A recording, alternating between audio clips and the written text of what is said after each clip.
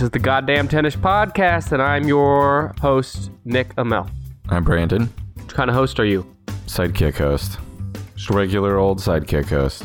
Brandon, how is your first week of social distancing going?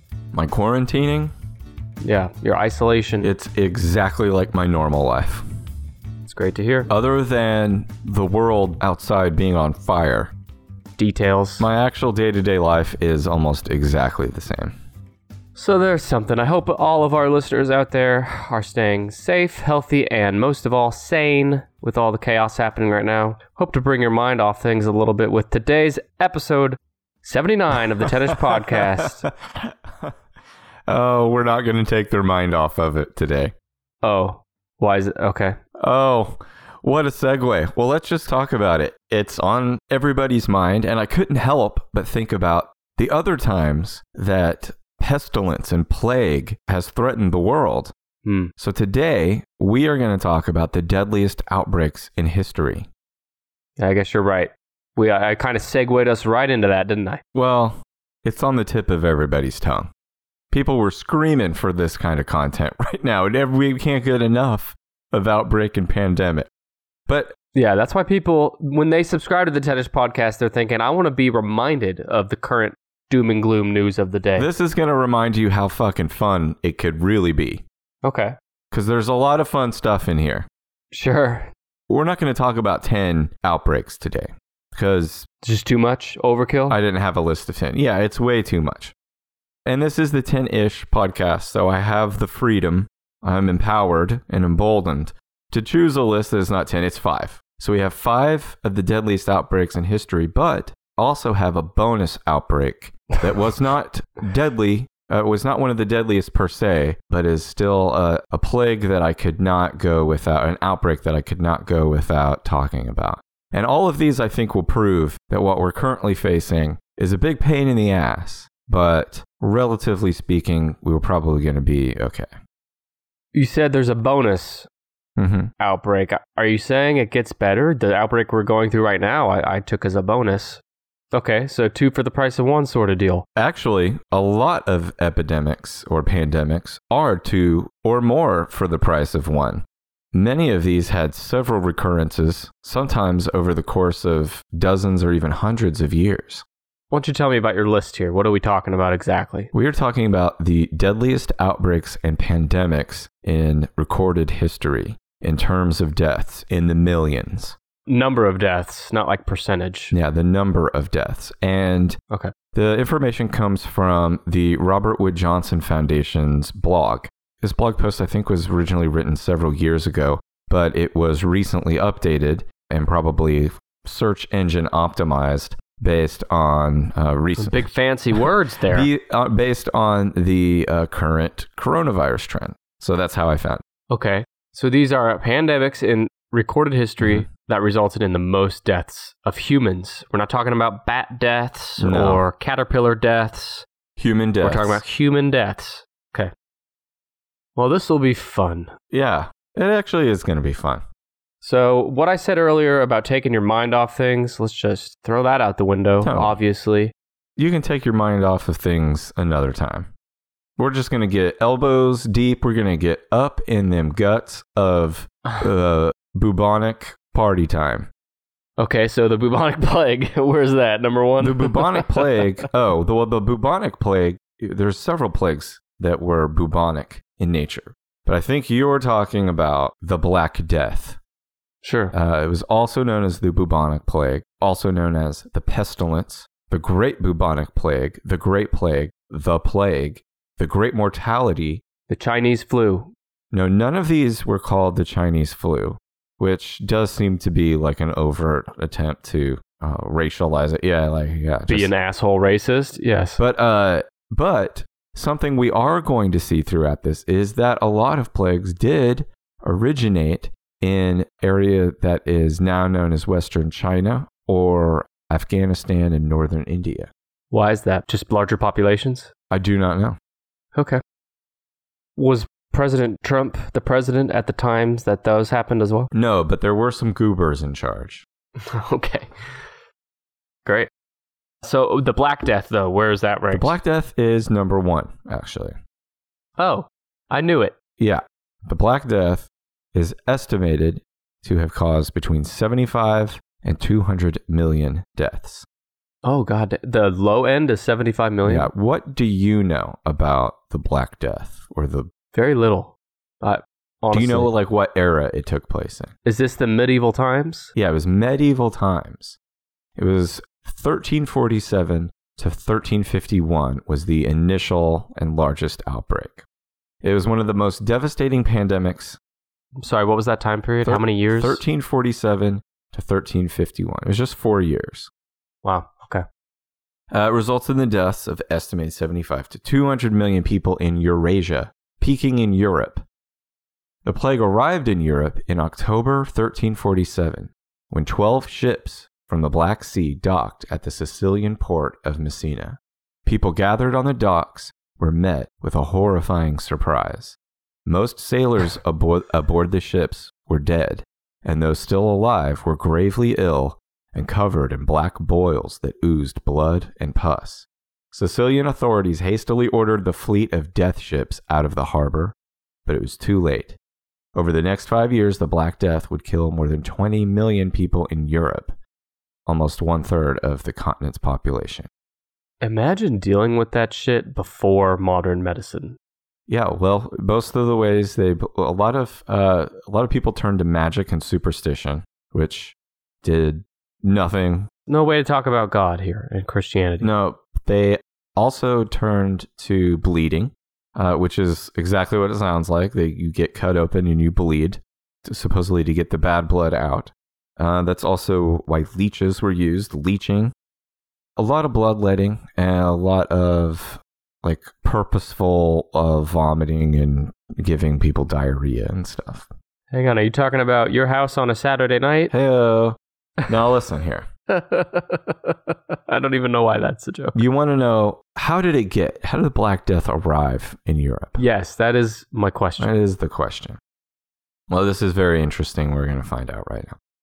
So there's a 14th century account by the Genoese guy. Oh, the Genoese guy. Yeah, I think he was a shipping, he's like a shipping and trade guy. Before you get into it, yeah. Sorry to cut your flow, but I kind of talked about this in my episode. Remember my list about the pre-modern history people Wikipedia views? Mm-hmm. To me, it is such a fucking amazing convenience that we have that people during this time bothered to like take notes down on all the shit that was happening, right? Because that was far from a given that someone standing by would be like, someone should really write this shit down. God bless them. Yeah, no, seriously, I know what you mean. To take the time to I'm get... serious. You can't even just go, like now, it would be kind of old school to go click in a pen and scratch it on a scratch pad and save that where someone could get to it. But back then, you'd have to get like a quill and ink and do all that shit where you don't smear it everywhere. Yep. Those are the true unsung heroes of history. I think we're singing them right now. Okay. I'm about to sing Gabriele. Tell me about it. The Genoese Gabriele de Mussi. According to his account, the Black Death reached Europe from Crimea, which is on the Black Sea, as a result of a biological warfare attack from the Mongol army. What? Who, in the following account, de Mussi refers to as the Tartars. So here's what I'm setting up for you. There is a city called Kaffa. Coffee? Kaffa. It's a port city in what is now known as Crimea at the northern end of the Black Sea. So you say. In this city are the Genoese traders from Genoa in Italy, right? So there's Italian traders. You're losing me. Italian traders in the city of Kaffa, which is being besieged by the Mongol army. The Genghis Khan Mongol horde, that army. But I'm probably not with Genghis Khan. Anyway, the Mongol army is outside attacking. And I'm about to read you a first-hand account from Gabriele de Mussi of this siege and how he believes the Black Plague was started with the biological attack. Yeah, I'm really curious to know what biological warfare was like in the 1300s. Prepare to be dazzled. Got my dazzling pants on. And just remember that that Dumuzi is referring to the Mongols as the Tartars. It looks like tartar sauce. Tartars. Okay? Tartar Binks. Remember, Dumuzi is Italian, right? Uh-huh. I've been watching a lot of Sopranos, so that's how I'm going to read this, okay? You're going to do an Italian accent? I'm going to try to be like a Sopranos extra. Okay. Oh, God. See how the heathen Tatar races, pouring together from all sides, suddenly invested the city of Kaffa and besieged the trapped Christians there for almost 3 years. There, hemmed in by an immense army, they could hardly draw breath, although food could be shipped in, which offered them some hope. But behold, the whole army was affected by a disease which overran the Tatars and killed thousands upon thousands every day. It was as though arrows were raining down from heaven to strike and crush the Tatars' arrogance. All medical advice and attention was useless. The Tatars died as soon as signs of disease appeared on their bodies. Swellings in the armpit or groin, oh, baby, caused by coagulating humus, followed by a putrid fever. Now, pause there for just a moment. It's about to continue. Now, what he's saying is he's trapped in this city of Kaffa.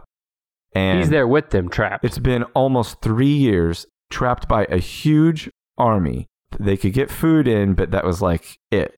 So the Mongol army, which is surrounding them, was suddenly affected by this disease. And it made these big boils, these egg to small apple-sized boils around their groins and armpits. It was caused by the swelling of lymph nodes. Anyway, this is where Dumuzi continues and talks about biological warfare. The dying Tatars, stunned and stupefied by the immensity of the disaster brought about by the disease, and realizing they had no hope of escape, lost interest in the siege. But they ordered the corpses to be placed in catapults and lobbed into the city. Oh, goddamn. In the hope that the intolerable stench would kill everybody inside. Oh, death by stench. What seemed like mountains of dead were thrown into the city, and the Christians could not hide or flee or escape from them. And although they dumped as many of the bodies as they could into the sea. So they were catapulting? The dying Mongols, knowing that they were screwed anyway, started launching so many dead and diseased bodies via catapult into the city that they piled up like mountains. And you know that they didn't just land like a rag doll in one piece. You know that they were popping and splattering all over the place. God.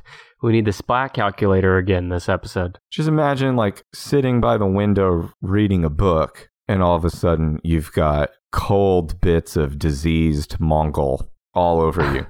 And it's like an egg that lands and cracks and the yolk oozes out. That yolk, in this case, is the putrefied stench aimed to kill these people. So the Mongols were... Well, hold on. Dumuzi's got just a little bit more. And soon the rotten corpses tainted the air and poisoned the water supply. And the stench was so overwhelming that hardly one in several thousand was in a position to flee the remains of the Tatar army. Moreover, one infected man could carry the poison to others and infect people and places with the disease by look alone. No one knew or could discover a means of defense. Before we go on, why don't you go ahead and just get it over with and go ahead and apologize to our listeners for your accent? I won't. That was a lot of fun. Keep the accent on and just go ahead and wrap up this section with Santa Baby. Nope. Go ahead.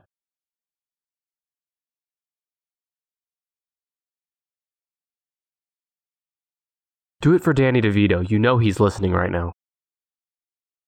Okay, let's talk about these putrefied, stenched bodies. Now, I want to know where, because they were diseased and or dead when they were catapulted. Yeah. But where did the disease originate from? Like the first person that got these... They brought it with them. I'm going to be honest, I don't really understand how new diseases develop. What we've heard from the current outbreak of coronavirus, it was from eating bat meat. We'll find out later, we know swine flu was passed from swine to human. Later, we'll also learn about a disease that was passed from another animal to humans. So I think a lot of these are mutated. They start as a disease in animals, and then once they carry over to humans, they mutate into some... There's a lot of mutation going on with viruses that, like, they can start as something that's deadly in an animal and then pass as something that's equally as messed up in a human. So they brought it with them, and they kept them prisoner for 3 years. Mm-hmm. By the way, just living a normal life at this time period fucking sucked, right? Like, if you're just a normal person working and going home and... Yeah, we have Netflix. We're quarantined under Netflix. They just had Mongol corpses raining down on them for fun. There's gambling, and like you can gamble on where the corpses will land and at what time they'll land and how much explosion upon impact there'll be. So there's ways... Is this where we do our bet online mid-roll? Today's show is brought to you by betonline.ag. Okay, so people that escaped that situation brought the Black Death with them to the European countries. Yeah, so exactly. The Genoan shipping guys, you know, the shippers, the guys, what do you call them? The sailor. The shippers. But they're like the businessmen, the tradesmen, you know, they're trading. The businessmen. There's businessmen on there too. Did they have briefcases with them? Uh-huh. Oh, fucking the businessmen. Whatever, the guys that were bringing back the goods. Of course, the businessmen. The guys with the goods. So the guys with the goods roll up to Genoa. The sales associates. Yeah, into the port, and then the rats on the ship and the fleas on the rats get off of the ship, and the fleas are biting people and passing the disease, and the rats are getting into everything, and rats and fleas. Yeah. Again and again, it comes from rats and fleas, and then once it got into Italy, it went everywhere. 75 million to 200 million. What percentage of the population was that? I'm going to tell you. But right after I tell you what it was like getting the plague. Yeah. The most commonly noted symptom was the appearance of buboes. Or bubonic buboes, which are bumps, big old... Oh, yeah, baby. Big old... That's the next Black Eyed Peas song. My lovely... My bumps. My lovely buboes. They're the groin, the neck, and the armpits, where the lymph glands are. Lymph nodes, whatever. Supposedly. Yeah, I'm not a, physician. They ooze pus and blood when they're opened, so don't open them. And so the boils, the buboes, the big bumps around your groin, your neck, and your armpits that ooze pus and or blood when they're open were followed by an acute fever and the vomiting of blood. That's never a good time. Which this is the worst thing to be vomiting. Most victims died 2 to 7 days after the initial infection, which is fast. That is fast. That's like day 0, they might not even have symptoms yet, right? Day 2, you vomit blood. And then you could die as early as day 2 as well. I would want to. If I vomit blood once, I'm probably just going to tap out. In the fucking 1300s, yeah. I mean, if you get a stubbed toe in the 1300s, there's a 50-50 chance you're going to die. Well, in southern France and Italy, where the virus originally spread from, it killed around 80% of the population. Wow. And over the 4 years? In more isolated areas like Germany and England, it was more like 20% of the population. Well, it's kind of unbelievable that humans survived all these plagues over time. Yeah, well, we're just like the fleas and the rats. We're scrappy.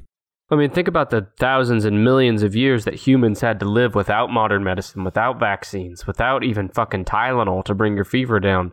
The fact that we made it this far says something. It's because we just kept having a bunch of kids. Yeah, that's right. The last thing I'll say about the Black Plague, the bubonic plague, is this is where a lot of the imagery around the plague doctor comes from. You know what the plague doctor looks like? No, maybe. I think you do. You're into creepy shit. Tell me about him. The plague doctor. He or her? Yeah, it was a he. They weren't very woke in the Middle Ages, if you didn't know that. That's really strange, yeah. The plague doctor covered himself up as much as possible. It usually meant a hood and a cloak, and then wore a mask that looks like it has a huge long bird beak on the front. Oh, that. Okay, yeah, I know that. That's the plague doctor. It also came around... Why do you wear that? Well, I'm getting to that. Okay. Okay, chill the fuck out. So why the creepy bird mask? It says here in my notes, the nose part was filled with aromatics to help mask the stenches that the plague doctor would be exposed to. Now, part of this sounds like, oh, these are just namby-pamby doctors who can't handle a little doo-doo, pus, and blood smell, right? Goddamn. But that's not just it. In the Middle Ages, remember when I said that, or when de Musset, he really emphasized that the bodies were lobbed into the city in the hope that the intolerable stench would kill everyone inside? During this time, one of the ways they believed that they were starting to put together the way disease was spread. They weren't great at it, but knew it had something to do with being in close proximity and being in the same air. And they thought it had to do with bad smells, with stenches. Oh. So if they threw all the dead bodies in there, eventually the overwhelming stench would make it very sick. And there is probably something to that, like they thought idea. Just like a whiff of it could get you sick? I don't know. I don't know that specifically. But so filling the nose of a plague doctor's mask with these aromatics to mask the stenches was also a way, in their mind, to protect the doctor from illness. I gotta tell you, there's some brave doctors back in this time, not wearing gloves, not wearing I mean, I guess he did have a mask, but some say brave, some say fucking completely ignorant.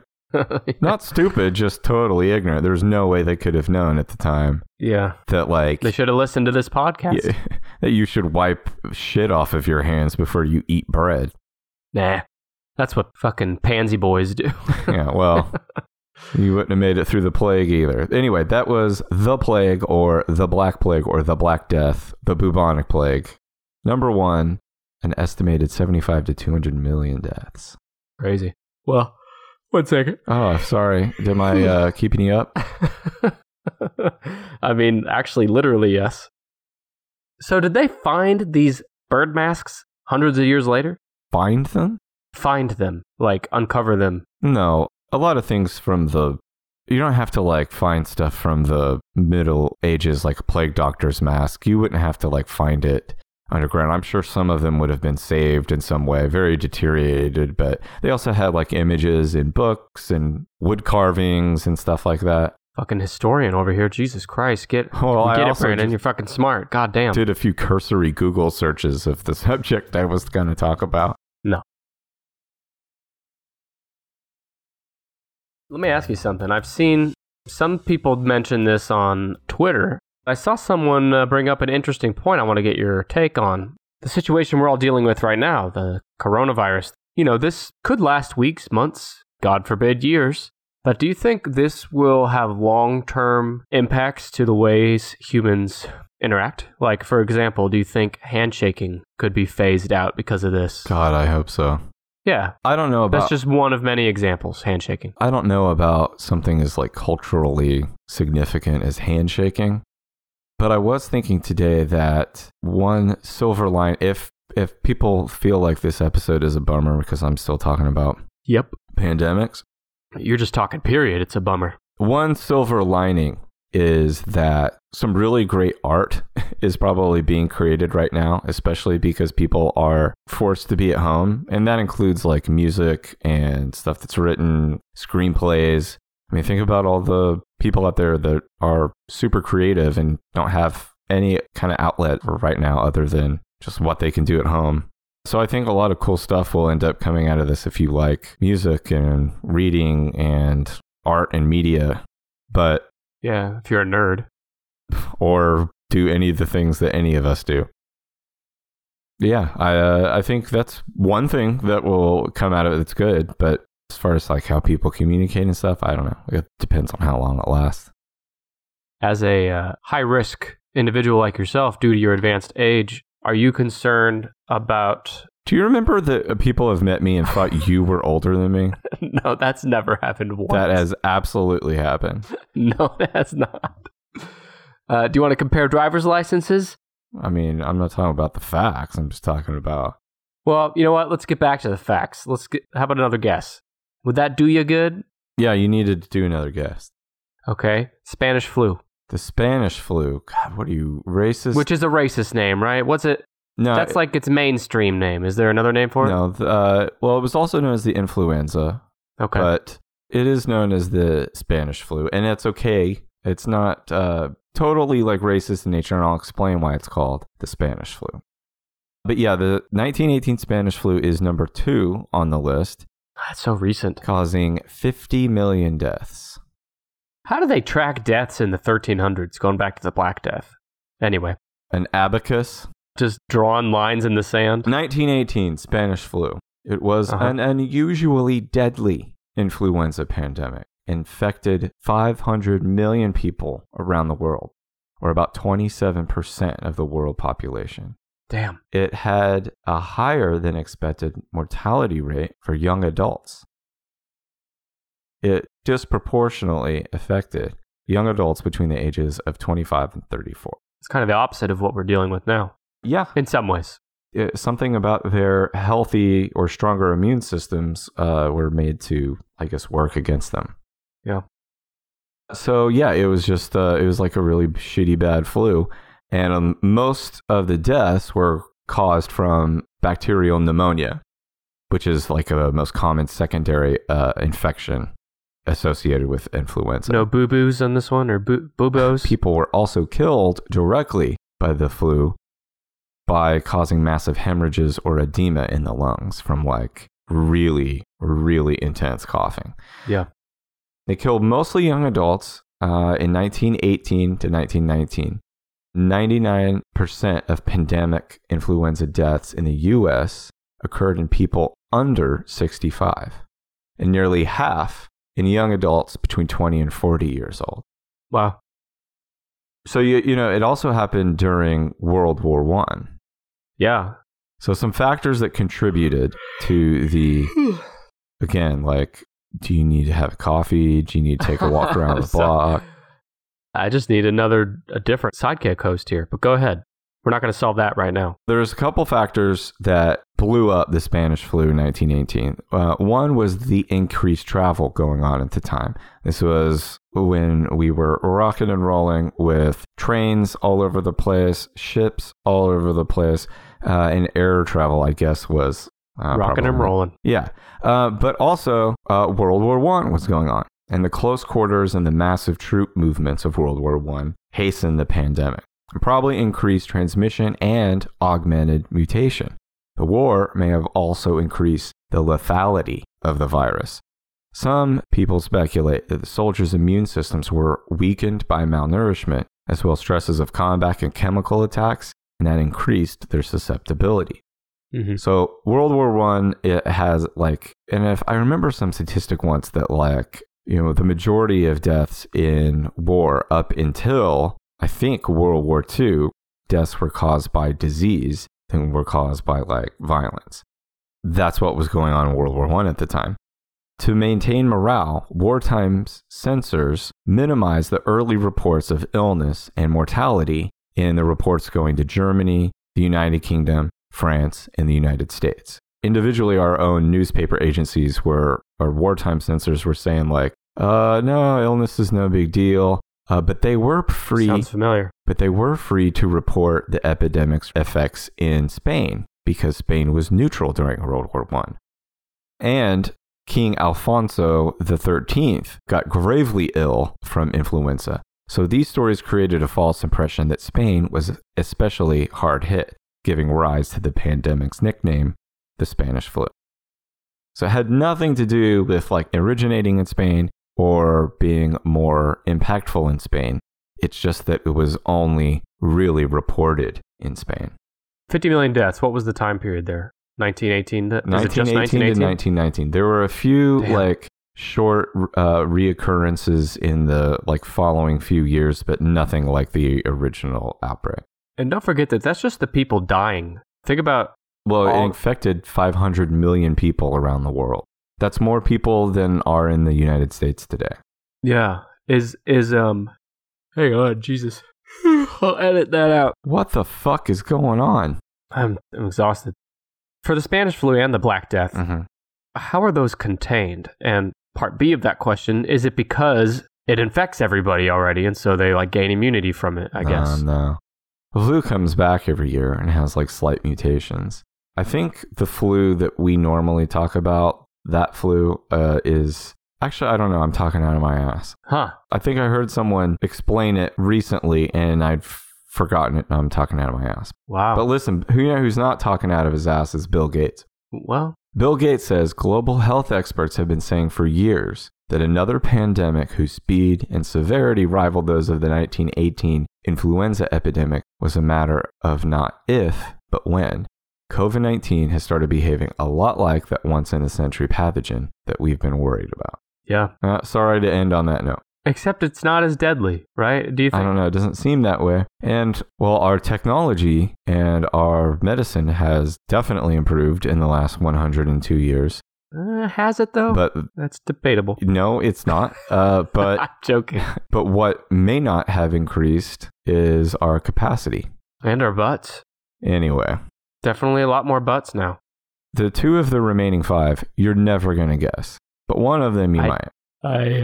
Holy fuck. Do you need to be bitch slapped awake? Polio. No, polio is not. Polio just knocked the legs out from under you and made you president. Oh, goddamn. I need to get me some of that polio. Actually, you know what? Being president sounds like the worst fucking job on the entire planet. I don't know why anybody would want to do it. I wouldn't give Trump's troubles to a monkey on a rock. It's not like it pays great. I mean, it pays good compared to a lot of jobs, but it doesn't pay good compared to a lot of other jobs. It's not worth the pain in the ass. No. Do you need a hint?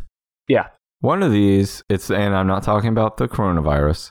One of these is an epidemic or a pandemic that we're technically still going through. AIDS. HIV and AIDS is the 3rd deadliest outbreak in history. You didn't think I could guess AIDS? Well, I didn't know how long you wanted this show to go.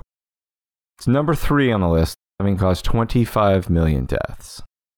You won't be surprised to know I don't have a whole ton of jokes about HIV and AIDS.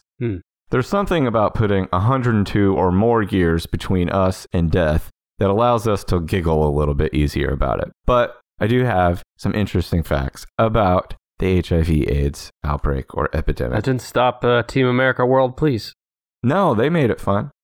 But I'm not that talented. Nope. So it is a current global pandemic. As of 2018, 37.9 million people are infected with HIV and 770,000 deaths from AIDS. And that was in 2018. Sub-Saharan Africa is the most affected region of the world. An estimated 61% of new HIV infections occur there. That's a lot. That's a lot. They really need to get their act together when it comes to that. Hot take. I mean, I think they're trying. I know the Bill Gates Foundation. Bill Gates again. Fucking Bill Gates, Jesus Christ. You ever going to get off his dick for a minute so we can continue this show? This guy's trying to make the world a better place. He's attacking viruses, which seem to be our teeny tiny enemy. He's never sent me any money. Well, how great can he be? I imagine him listening to this at home with, never having guessed that we would have talked about him with a single tear going down his face. No, what he was doing is he had his checkbook out with he just scribbled it out and wrote void. Exactly. Okay, so you're a semi-educated human. Whoa. Tell me, what do you know about the origin of HIV, of the virus itself? The origin? Yeah, where did it come from? What have you heard? Well, I think it had something to do with laying down with a monkey? Adidas, mixing some letters around, and then laying with a monkey. Yeah, it was about somebody laying down with a monkey. But let me tell you. Well, that might be. Well, I'm going to tell you why it's not far off. Okay. But it probably wasn't laying down with a monkey. So HIV-1, as the virus is categorized, appears to have originated in southern Cameroon. Cameroon is a fucking fun country name, by the way, isn't it? Cameroon. You know, a lot of stuff sucks about living in Cameroon, I'm sure, but the name ain't one of them. Well, you got a top 10 name there as a country. So listen here about monkeys. Yeah. HIV-1 originated in Are you doing it to fuck with me? For real? No.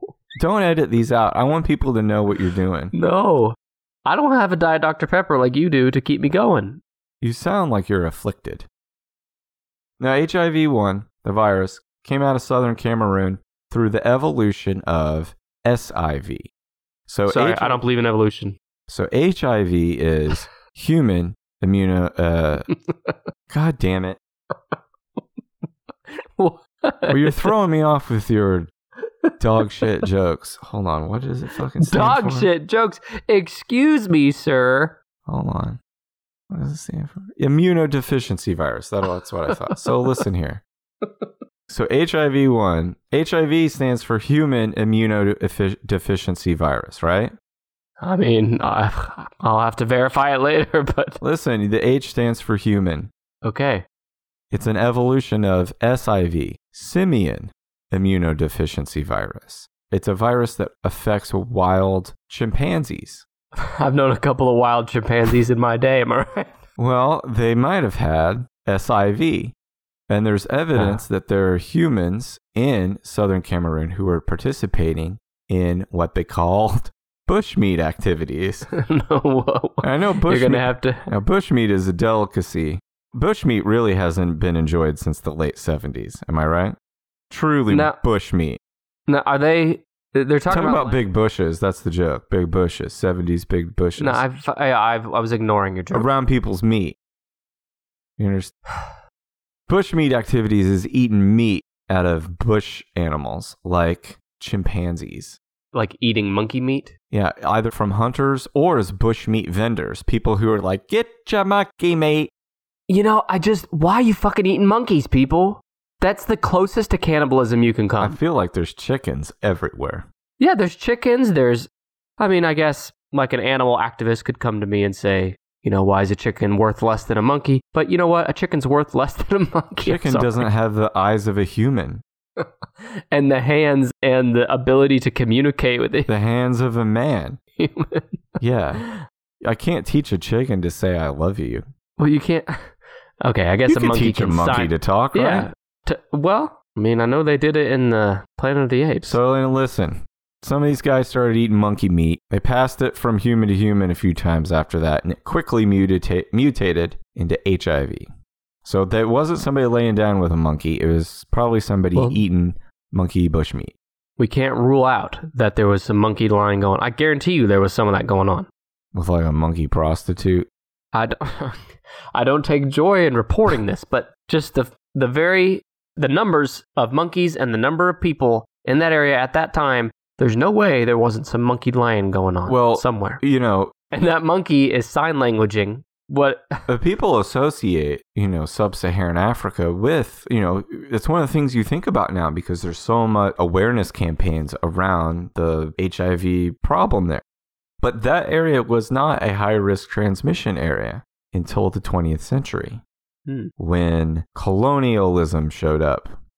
When white people, when British and French people showed up. Are you sure it wasn't the Chinese fault? Because I feel like that's the thing right now is to blame them for everything. No, it's when white people showed up and were like, hey, you know what would be a great idea is if we every way that you guys have been living has been awesome for years and years and years. Let's gather you guys into cities so it's a little easier for us to control, everybody. So they started to grow large colonial cities, and that led to societal changes, including a higher degree of sexual promiscuity, the spread of prostitution, and accompanying high frequency of genital ulcer diseases, such as syphilis in those colonial colonies. Syphilis, listener of the show. Now, why? I mean, this isn't the only place that old rich white people colonized. No, but it was also the only place where it was close to people who were eating monkey meat. Okay, I'll give you that. But why today is it so... They might have been eating meat, like monkey meat, but there's people who live in the Ozark Mountains who are eating, possum meat and roadkill and stuff. Today, you mean? Yes.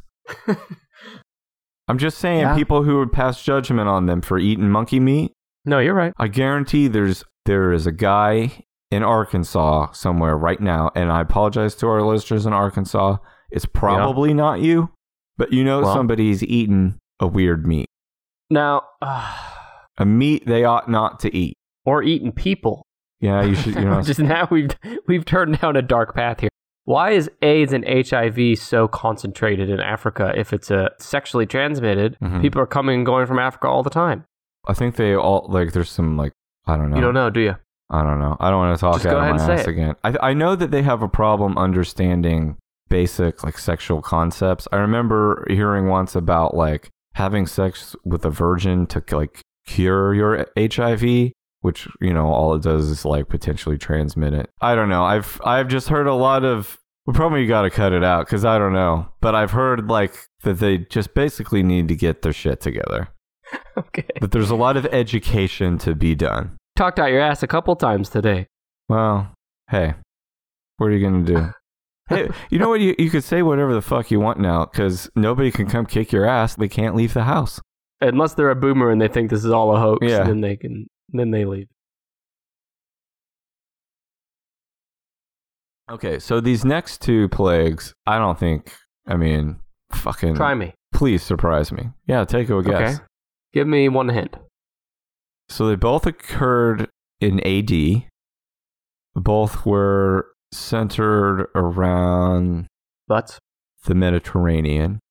Mediterranean. Okay, give me a year. Or a range of years. I don't know. Fucking early? You're never going to guess these. All right, fine. Just go ahead. So listen, we've been going in order so far, so let's just continue So smart, that way. Brandon, with his special, precious diseases and outbreaks that he's so proud of that he just has to hang on to him until he can be the one to say what they are. Go ahead. Well, please. Talk out your ass some more. Well, all right, fine. Why don't you tell us more about number 4, the plague of Justinian? That's the one Uh-huh. where one butt cheek expands to such a degree that the other one is so out of balance and then you can't walk. And it leads to... Stop. The number vomiting. 4 is the plague of Justinian. Estimated 25 million deaths. It occurred from 541 to 542 AD, with recurrences up until the year 750. So for another 200 years, the plague of Justinian kept popping up and killing people. Huh. It afflicted the Byzantine Empire, Eastern Roman Empire, especially its capital, Constantinople, as well as the Sasanian Empire and other port cities around the entire Mediterranean Sea, as merchant ships harbored rats that carried fleas infected with the plague. Does that sound familiar? No. As he yawned fucking yet again. What's that a reference to? What I have no frame of reference for the rats and the fleas. What can you remind me what that's from, please? So funny.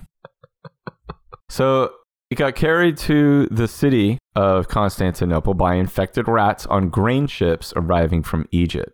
Yeah, we all know this shit. Some historians believe that the plague of Justinian was one of the deadliest pandemics in history, resulting in the deaths of 20 estimated. These are all, estimates. Stuff gets a little fuzzy the further back you go and the more quills you had to use. And estimated 25 to 50 million people during 2 centuries of recurrence, a death toll equivalent to between 13 to 26% of the world's population at the time of the first outbreak. What's that percent? Between 13 and 26%.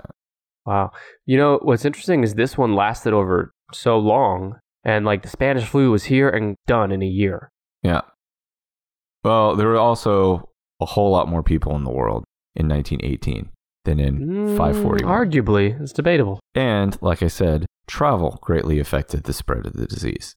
Yeah, well, some think that. The plague in the plague of Justinian goes by the scientific name of Yersinia pestis, the same bacteria responsible for the Black Death. Though it's the same plague as the Black Death, or the Black Plague, was the plague of Justinian. Modern historians named this particular plague incident after Justinian I, who was emperor at the time of the initial outbreak. Justinian himself contracted the disease, but he survived. Now, a Byzantine historian, Procopius, wrote about the plague, and I'll read it just in my normal voice. When pestilence swept through the whole known world, and notably the Roman Empire, wiping out most of the farming community and of necessity, leaving a trail of desolation in its wake, Justinian showed no mercy toward the ruined freeholders. Even then, he did not refrain from demanding the annual tax, not only the amount at which he assessed each individual, but also the amount for which his deceased neighbors were liable. I couldn't focus. Can you do it again in a bad Italian accent? Well, did you pick up what I said there? He was collecting taxes from people that were dead, right? If you lost everything because everyone who worked for you, because the economy shit the bed and everyone who worked for you died and your whole family died, he would show no mercy in demanding the annual tax. Not only the amount for each individual, but if your neighbors died, you had to pay for them too. Imagine being a tax guy back then, because you literally had to go door to door. With your little pouch of gold coins. Yeah, it's like in Robin Hood, the cartoon version. Isn't that what That's exactly who I was thinking of, that fat wolf sheriff. Yeah, you and I, we're on the same page as far as Robin Hood. Dead bodies littered the streets of the capital, Constantinople. Justinian ordered troops to assist in the disposal of the dead, and once the graveyards and tombs were filled, burial pits and trenches were dug to handle the overflow. Bodies were disposed of in buildings, dumped into the sea, placed on boats for burials at sea, and it was not just humans who were affected. Animals of all types, including cats and dogs, perished and required proper disposal. That sucks. Now you're losing your animals too. Annihilated everything. I'm surprised in the whole history of the world, we still have fucking space left to bury people today. Well, they break down into yucky mush. Yeah, I know, but now we have like caskets underground and shit. Nah, they still break down into yucky mush. The caskets? The coffins? Whatever you call them? Oh, they're probably made out of metal now. Why? That's so stupid. Why would you want to keep your gross dead body fresh? Anyway, number 5 is the Antonine Plague. Knew it. Killed an estimated 5 million. It's number 5. 5 million, that's it? Yeah, a big jump down from that estimated 25 million. But it was no less a super fun plague. It occurred from 165 to 180 AD, also known as the Plague of Galen, from the name of the Greek physician living in the Roman Empire who described it. Wait till you hear what this fucking thing was all about, and then tell me if you think you want your name associated with it. It was an ancient pandemic brought to the Roman Empire by Roman troops returning from campaigns in the Near East. And the Near East is like modern day, like Turkey or Syria. Now, scholars have suspected that this plague to be either smallpox or measles. To be like smallpox or measles? To be either smallpox or measles. Now, Galen, who I mentioned, the Greek physician, he not only witnessed the outbreak, but he described its symptoms and its course. According to him, among the more common symptoms were fever, diarrhea, vomiting, thirstiness, swollen throat. Thirstiness. I think I have it. Swollen throat and coughing. More specifically, Galen noted that the diarrhea appeared blackish, which suggested gastrointestinal bleeding. The coughing produced a foul odor on the breath and an exanthema, skin eruptions or rash, over the entirety of the body distinguished by red and black papules or eruptions. Rash all over your body with red and black papules that are bursting, and you're coughing up something that smells foul. Shitting, vomiting, your poop is black from blood. Do you have to say it like that? Poop. You know, this is a rated R show. You can say it however you want. You don't have to default to kindergarten. We talk about poop a lot at my house. There's a lot of little ears around, so we call it poop. Quick left field here. A friend years ago, for some reason, had to go to a gym that he didn't normally go work out at. And he asked this big bodybuilder guy in the hallway, he said, "Hey man, where is the," and I guess for some reason forgot how to say the word restroom. And the big bodybuilder guy said, "Oh, the potty? It's down there." And then they both took a couple steps and then turned back to each other. And the big bodybuilder guy was like, I got kids at home, man. The potty. The potty.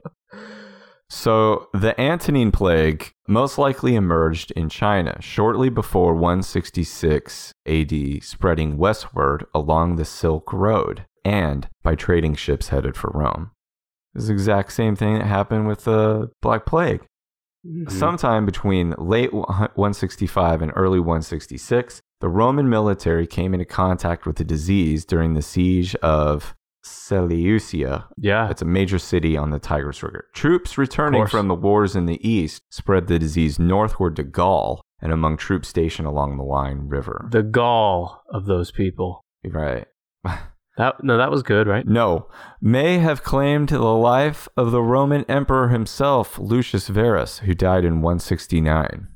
See, if they can't even say with confidence that it took out the emperor. I think everybody kind of died a shitty death back then, so they were just like, it was probably that disease, I guess. I don't know. Wait, was his diarrhea red or black? I do wonder, you said 5 million deaths here. Uh-huh. There's just no way it's accurate. It's either too small or too big. I just don't trust. There's no abacus that I just big. don't trust reporting figures from that time period. I don't trust reporting figures now. You're right. That's all fake news. Yeah, the disease broke out again 9 years later, according to the Roman historian Dio Cassius. It caused up to 2,000 deaths a day in Rome, a quarter of those who were affected. It gave the disease mortality rate of 25%.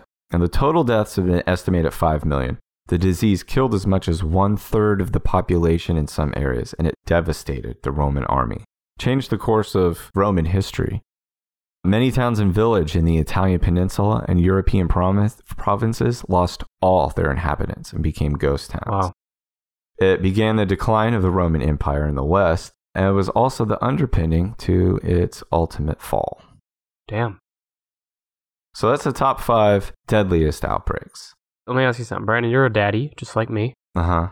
When you have a little kid, let's say, 3 or under, and they're sick, it's a pain in the ass, right? Because they're not sleeping well, and when they're not sleeping well, you're not sleeping well. Some would approach it with a little bit more empathy and compassion, but sure, you could just define it as a pain in the ass. Tell me I'm wrong. Is it not a pain in the ass when they won't sleep? Sure, everybody's miserable. Yeah. Imagine that scenario, but worse. And you can't give them any medicine. There's no cough medicine. There's no baby Tylenol to give them. There's no... Yeah, they could just get fever until their head pops. I just can't bring myself to imagine how fucking miserable it must have been for those people and the families. And you're all living together in this stinky house, paying taxes. Everybody smells like shit. Yeah, well, that's on a normal day anyway. Yeah. So now it's really bad. That's the base level. Yeah. So I have a bonus plague for you. Now, why is it a bonus plague? It's a bonus plague because it was not particularly deadly, although it did kill some. But this is so much fun, I could not talk about it. It is the dancing plague of 1518. It is a case of dancing mania that occurred in Strasbourg, Alsace, whatever, in modern what's now modern day France, in the Holy Roman Empire in July 1518. It ended up with around 400 people dancing for days without rest, and over the period of about a month, some of those affected collapsed or even died of heart attack, stroke, or exhaustion. It's like Summer Solstice, that movie. I didn't see it, but what it is also like is what the tale I'm about to unfold. All right. Now, before you tell your tale, just so we know ahead of time, will you or will you not be talking out of your ass at this point? No. This began in July 1518 when a woman, Frau Trophy, began to dance fervently in a street in Strasbourg. Oh, baby. Frau got the fucking boogaloo flu, started shaking her ass. Damn you for saying. In the middle of July, hotter than hell, Frau starts shaking her ass in the middle of town. No, you're editorializing is what you're doing. Well, that's what the people paid for. Now, this lasted somewhere between 4 and 6 days. I can't imagine the shape her ass was in after between 4 and 6 days of shaking it. Now, is this in the middle of the town square, you said? Yeah. Within a week, 34 others had joined. And within a month, there were around 400 total dancers, predominantly female. Some of these people died from heart attacks, like I said, strokes, or exhaustion. Dancing. Was Frau out there till the end? She had to have died early on. It doesn't say whether she made it till the end, if she was like their leader through the end, their muse. I don't know. Now, historical documents, including physician notes, cathedral sermons, local and regional chronicles, and even notes issued by the Strasbourg City Council, and they're clear that the victims danced. It is not known why these people danced, some even to their deaths. Now, here's the deal. They never asked any of the people that were dancing, hey, why were you dancing out there for a month? Here's the deal. You're a concerned noble, okay? You're a noble in this town. Whatever the hell a noble is. You got a little money. You're not as covered in shit as everyone else in town. Well, now I know this is make-believe. Now, the dancing plague is getting worse, and you and your friends are worried about this. It's not good for the town. It's not good for tourism to have all these people out flippy-flopping around the town square, falling over dead because they can't stop bringing the boys to the yard. And you got to do something about it. Bringing the boys to the yard. So you go and you ask the local doctors, who in the year 1518 are idiots. And they say that it's not astrological or supernatural in origin, which makes you feel good. But they tell you that the plague is a natural disease caused by hot blood. Wait, what? The doctor tells you that? Yeah, the doctor tells you it's caused by hot blood. But they don't prescribe bleeding. They encourage more dancing. I'm lost. So what do you do? The nobles went to the doctor, which is probably just like... The doctor said this is totally natural disease because their blood's too hot. What do you do? What was he basing that on? Okay. That's just what they said. They said his blood's too hot. What are you going to do? How are you going to fix it? What are my options here? I don't know. It's year 1518. You don't have any... I'd probably just go start beating the shit out of everyone. Okay. Well, now they didn't prescribe bleeding, which might have been what you're getting at. Yes. Get their hot blood out of them. Yeah, I got to get it out. Let off some of that hot blood steam. Now, what they decided to do was encourage more dancing, in part by opening 2 guild halls and a grain market, and even constructing a wooden stage. They did this because they believed the dancers would recover only if they danced continuously night and day. Forever? They're like, you know how sometimes before bed you'll be like, kids, go run around the block or get the wiggles out. I guess the authorities are like, these guys got to get the wiggles out. So to increase the effectiveness of their... Thou people must get thine wiggles out. To increase the effectiveness of this cure, the authorities even paid for musicians to keep the afflicted dancers moving. I just don't understand the doctor's rationale here. How do you think it went? I think they all died or passed out. The strategy was a disaster. After these policies were applied, the illness underwent a dramatic growth. Performing dances in more public spaces facilitated the spread of this psychic contagion. Psychic contagion? Oh. So we are establishing for sure that it was a psychic phenomenon. Well, more on that in a moment. But about the dancing itself, we don't know what the dancing looked like. It had to be the Macarena. But it must have been intense. Historian John Waller stated that a marathon runner could not have lasted the intense workout that these men and women were doing hundreds of years ago. Yeah, but think about how much better shape everyone was in back then. Were they stopping to eat and drink and use the bathroom? Yeah, right. Well, they could have done all that while dancing, technically. Well, maybe part of the reason why you die of heart attack or stroke or exhaustion is because you're not practicing self-care while you're dancing in the middle of the town square. While you're boogieing your ass off. There's no way they were getting enough hydration. Even if they weren't dancing, they weren't getting enough hydration. I did refer to it as psychic contagion. Yeah. This has happened before. Several times there have been outbreaks of mass psychogenic illness. It involves many individuals, usually in small groups, less than 1,000 people, suddenly exhibiting the same bizarre behavior. The behavior spreads rapidly and broadly in an epidemic pattern. The sufferers are primarily adolescent females. This kind of comportment could have been caused by the elevated levels of psychological stress, like the despair caused by the ruthless years, even by the rough standards of the Middle Ages, that the people of that time were suffering. So it could have been, some people, I guess, say, induced by stress and like despair, that they were like, fuck, you know what I need to do? I gotta dance. It was like Kevin Bacon. They were like, they can't fucking stop it. They gotta dance. They gotta get footloose. Both feet. How has there not been a movie about this? And got out in town square, started shaking it. Next thing you know, everybody's got hot blood. I think what you were saying is they were bringing all the boys to the yard. Yeah. But didn't they understand, aren't humans already hot-blooded or warm-blooded? Yeah, you don't want your blood too hot. That means you got a fever. Why does the doctor just think, oh yeah, their blood's too hot? That is the reason for this dancing. I mean, You're asking me why, like, these guys were just this side of caveman. I mean, what year was this? 15, 18. George Washington was only 200 years from then. We hadn't even reached the point where we were saying that, like, our bodies were filled with different, like, spirits and humors. This is extra stupid stuff. Well, I think the world would be a much better place if instead of COVID-19 right now, we were all dealing with it. I think we switch over to dancing. Yeah, I think we just all switch to that. I think we're better off. That's it. That's all I got. Well, that was a very uplifting, inspirational, motivational message. Should make all of our listeners feel better about their impending fate. I researched the hell out of diseases for the last few days. So now I need to cleanse the palate. Yeah. With? Some online betting. Okay. I thought there was a millisecond where I was like, he's going to do it. He's going to break into Santa Baby. I will never do that. Yeah, well, that's what you say. But what you say and what I know will happen eventually, two different things. Okay. I meant to bring this up earlier, but how much worse off would all these people be trying to deal with these outbreaks? You know, we already established there's no modern medicine, there's no vaccines, conditions sucked back then, even when you were healthy.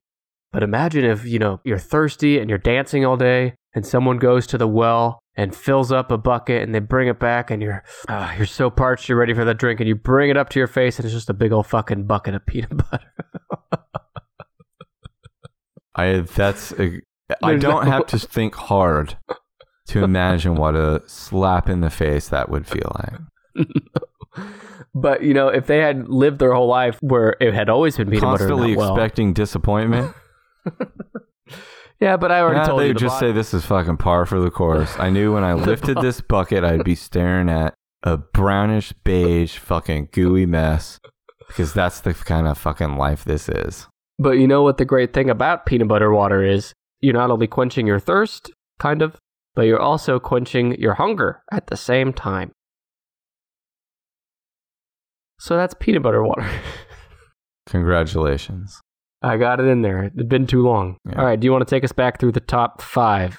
Those 5 deadliest outbreaks in history, courtesy of the Robert Wood Johnson Foundation's blog, were number 5, the Antonine Plague, killing 5 million. Number 4, the Plague of Justinian, estimated 25 million deaths. Number 3, HIV/AIDS epidemic, 25 million deaths. Number 2, the 1918 Spanish flu, killing 50 million people. And number 1, the pestilence, the Great Bubonic Plague, the Great Mortality, the Black Death, estimated 75 to 200 million deaths. That is such a huge jump from 3 to 2 and then 2 to 1. 200 million people. Imagine that. And, you know, that's a lot of people. That's an extraordinary amount of people. That's a lot of people. Yep.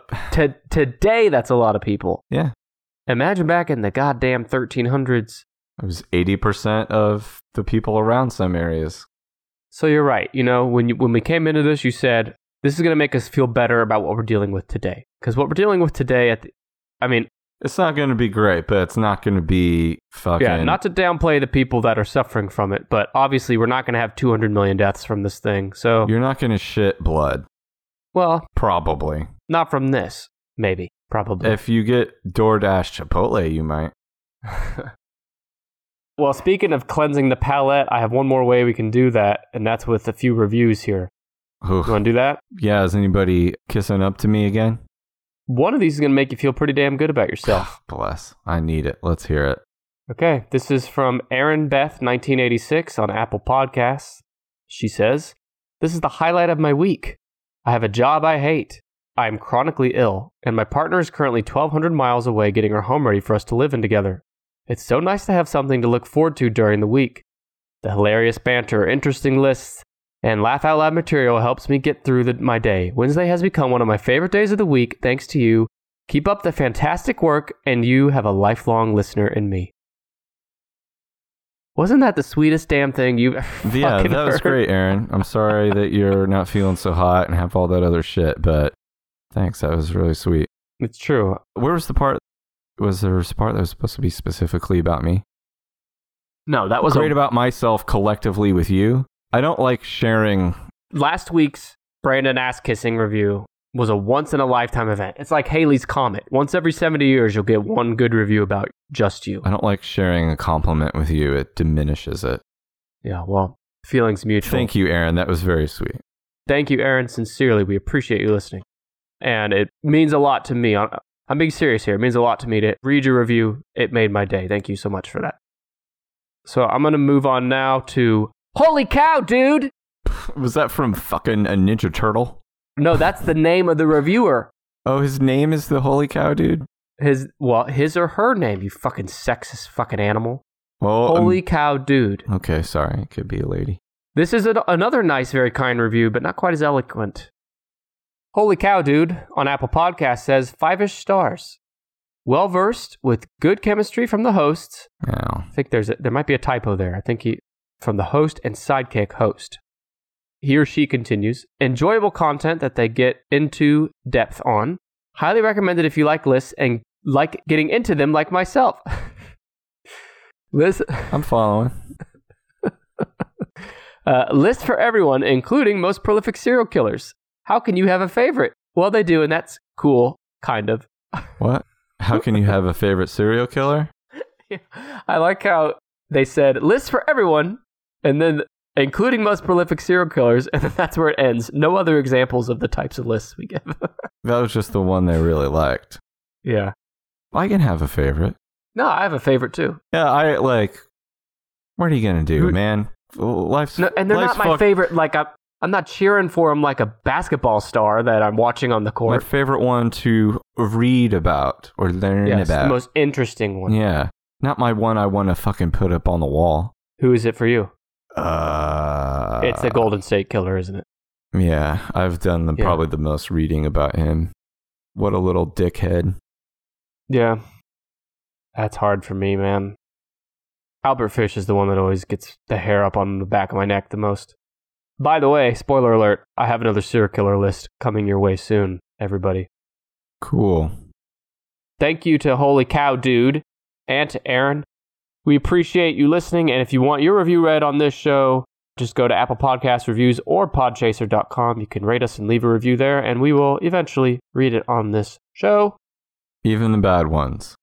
Oh, and by the way, today is episode 79. Next week is episode 80. That's how numbers work. Would you agree that that's fair, Brandon? Sure. That after 79 comes 80? I'm okay with that.